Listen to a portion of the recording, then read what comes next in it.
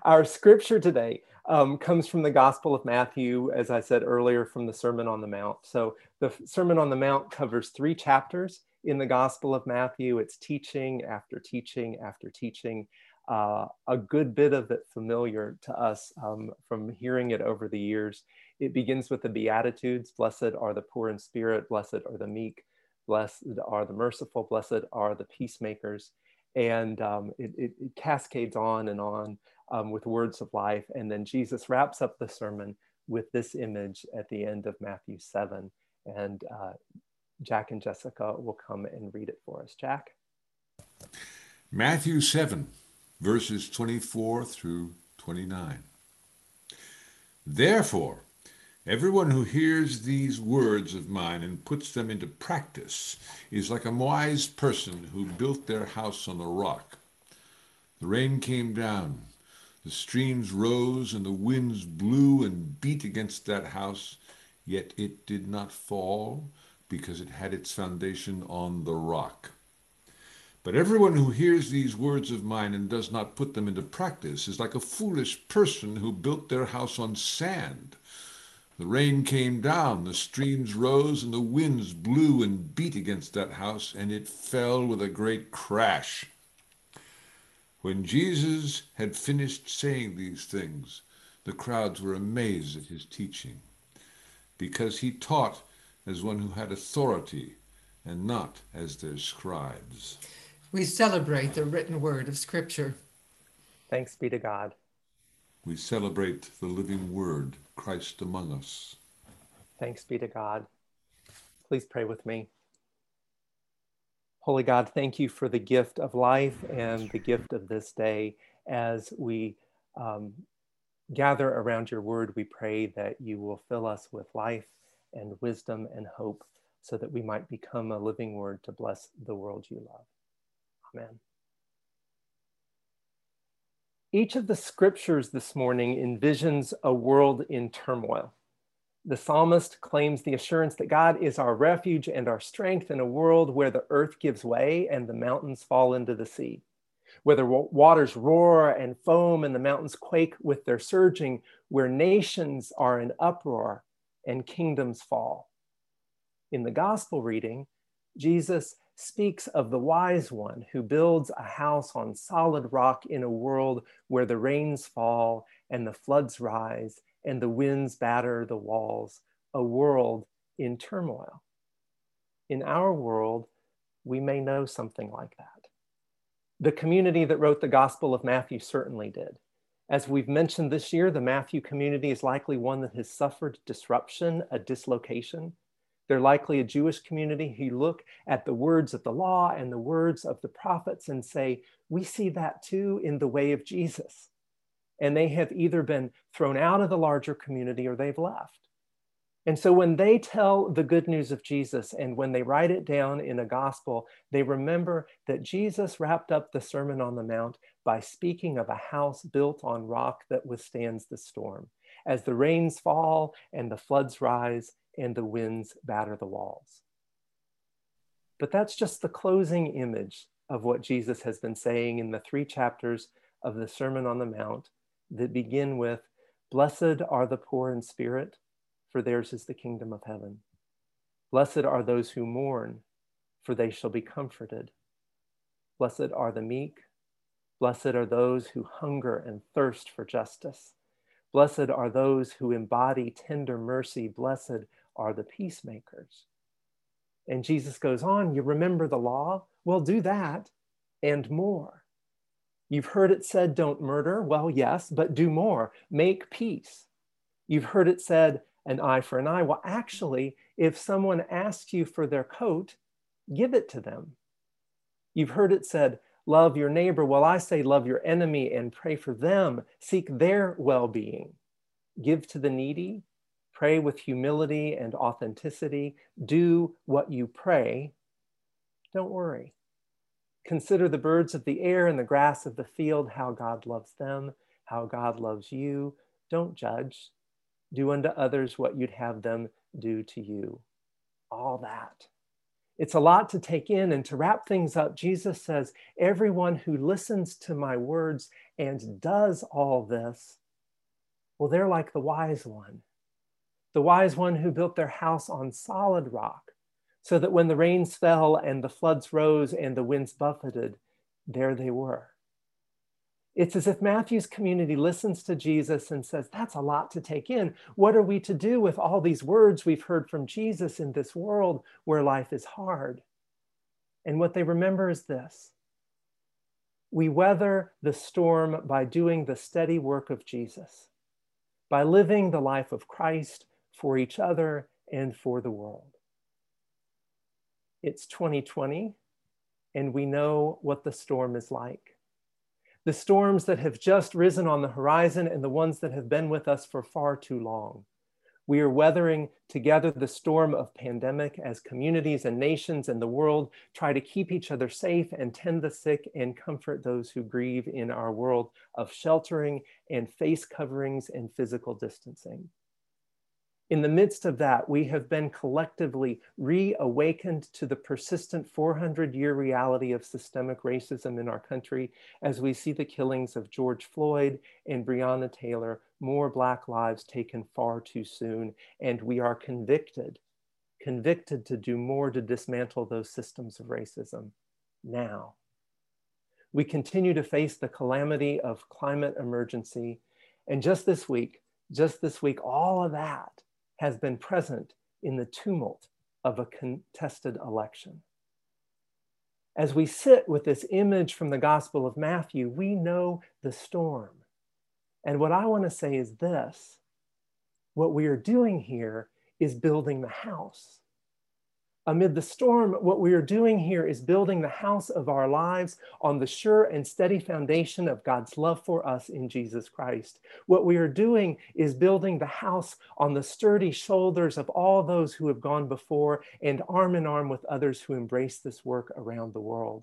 What we are doing here is the steady work of Jesus, faithfully embodied in us for our time. That's what we've been doing in this storm, and it is no small thing. As early as February, the session of this church took seriously the CDC's advice that communities prepare for pandemic. The session set in motion a commitment and a process to live steadily, safely, and faithfully into the challenges of these days. That's what we've done under the leadership of the Moving Forward Together team. The Zoom team and the Worship and Connections teams collaboratively have created an entirely new online space for our life of worship and connection. Each one of us has learned Zoom skills. The proof of that, here we are. And now in this space, we worship face to face, imagining and embodying new, beautiful, and faithful worship. As a central part of that, Danielle, Natsuko, the choir, and the musicians of our church have created new modalities for making music. Music led live by musicians during the Zoom service, new recordings, and new adventures in videography that have brought the sounds and sights of our amazing choir back into our life of worship. We are experiencing every one of those in this worship service. The deacons and Martha Spears have created new structures for staying in connection and community. Patrick and the Education and Families team have created new online opportunities for children and families like Compassion Camp and youth and college online home groups. The Resources and Connection teams and Lori Bunton have worked to create new ways to continue our spiritual practice of giving online and to financially sustain the life of the church. Importantly, securing a pandemic-related federal payroll protection loan or grant to support and sustain both the church and our preschool. The Church and Society team and other saints of the church have learned new ways of continuing our service in the world, learning how to participate in online public hearings, engaging as part of the Marin Organizing Committee to support undocumented neighbors and the unhoused, making and donating face coverings to protect the health of essential workers, those living outside, and each other. And in this election week, it's important to lift up that since February, a committed groups of folks in this congregation have worked with Reclaim Our Vote and a much broader national movement to support voting rights.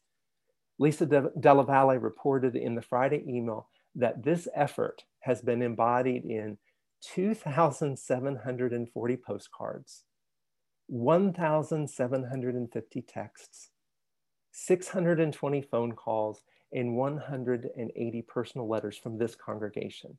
Each of these helping fellow citizens to vote, helping them check their registration status to make sure that voter suppression efforts haven't removed them from the rolls, and affirming, as Lisa says, their vote and voice and power.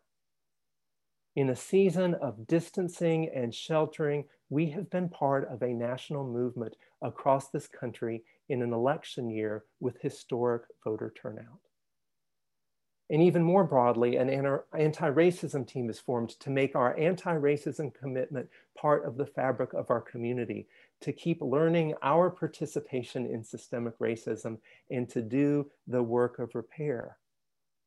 Friends, all of that has happened in 8 months of our life together. And in recent days, the Moving Forward Together team has brought to life our first careful opportunities for being in person again, in small groups for now, including the baptism in the Memorial Garden that blessed our Zoom worship 2 weeks ago. Together, we have lived our life of 2020 in the midst of the pain of the world, including our own. And we have lived that life on the sure and steady foundation of God's love for us in Jesus Christ, in the love of community and with bright hope. During stewardship season, we name that and give thanks for God's work in our midst. We think of what we do and we think of how we do it, how we take all that has been entrusted to our care and put those resources to work in the midst of life's storms to build the house steadily and faithfully, and to do as much good in the world as we can in the name of Jesus. And this year, we've done all that, everything I just described, within budget. Together, we have taken an expense budget that never could have anticipated what 2020 would hold. We've realized savings from what we haven't been able to do, and we've put that savings to use on the new things that the Spirit is empowering us to create for such a time as this. As the stewardship team will explain, that has not been without challenge. Like so many other faith communities, on the revenue side of the budget, this year, we've been able to bridge a gap in resources with a federal payroll protection plan, a resource we don't expect to have next year. And so the stewardship team is asking us, as we look forward to 2021 and consider our pledge, to consider prayerfully, if and as we are able, increasing our pledge, investing as we can in the house we are building. We don't yet see a break in the storm. As we move toward 2021, we have learned to expect the unexpected. We don't yet see a break in the storm, but that doesn't mean that we don't see hope. Not only do we see hope, we embody it. We have embodied it this year with every new thing we have created that we had never even before imagined.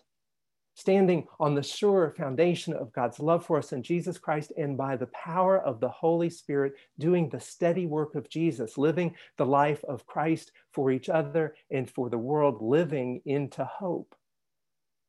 And we have seen hope this week too.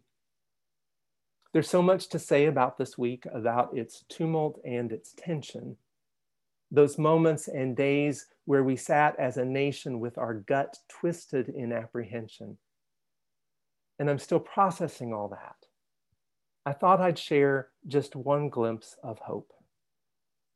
In the tumult of this week, I've been inspired again by the work of Stacey Abrams. In 2018, Stacey Abrams ran for governor of Georgia. A prominent member of the state legislature, Abrams was the first Black woman to be nominated to run for governor. And as you may know, the forces and systems of voter suppression a number of which I detailed just a few weeks ago, worked to suppress the right to vote for far too many. In 2018, African Americans in Georgia turned out in record numbers, but even so, too many were blocked from voting because polling locations were changed or relocated, because they'd been purged from voting rolls and had been unregistered, because of insufficient ID, or in some places because the polling places didn't have enough ballots. And to make it worse, Abrams ran against the sitting Secretary of State who controlled the levers of the election.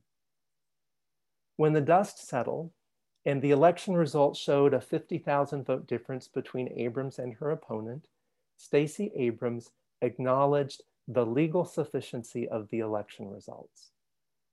But she then launched a critique and a campaign against the entrenched systems of voter suppression. She focused like a laser.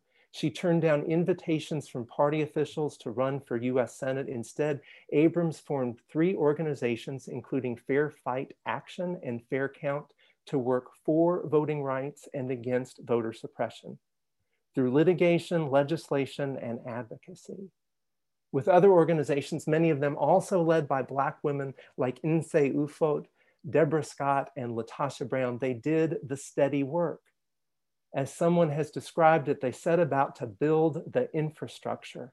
And since 2018, 22,000 voters have been reinstated to the voter rolls in Georgia after having been purged. 800,000 new voters have been registered, 49% of them under the age of 30, and 45% of them persons of color. And this week, amid the storms of 2020 and chipping away at centuries of systemic racism embodied in voter suppression, what we saw this week was the state of Georgia become competitive. With record voter turnout, it's a state where voters, and particularly Black voters, have more meaningful access to their constitutional right to vote because Abrams and so many others, working collectively in community, did the steady work. Before the election, Abrams was asked if she was anxious. And this is what she said. I don't have anxiety because I know that I'm doing everything in my power to push back. I'm not optimistic or pessimistic. I'm determined. And I believe we are prepared. Friends, hope is so much more than wishful thinking. Hope isn't shiny and sparkly. Hope isn't ephemeral or a mere fancy to get us through the day. Hope is what we do every morning when we rise with the day and say, we can do this. Hope is what we do when we face the day and make sure our kids have breakfast, get them ready for online school, even as we set out to do our work remotely alongside of them, trusting that we can do again this day what on so many days feels impossible. Hope is how we pick up the phone to check in on someone who may be lonely or hurting. Hope is the meal we take to those struggling with illness. Hope is the postcard we write, the public hearing we log into for our 2 minutes of advocacy, the face covering we stitch, and the one we wear for each other. This is hope. This is hope, what we're doing right here, because who would have ever thought? Hope is the hand we hold in love. Like our ancestors before us in the faith, in our storm, we know this hope in our bones. This hope is standing on the sure and sturdy foundation of God's love for us and building the house, brick by brick, steady on, living the life of Christ to transform this world. We are living into hope, and it is the hope that the life we live today will make the world better tomorrow, for ourselves and for our children and for all the generations yet to come.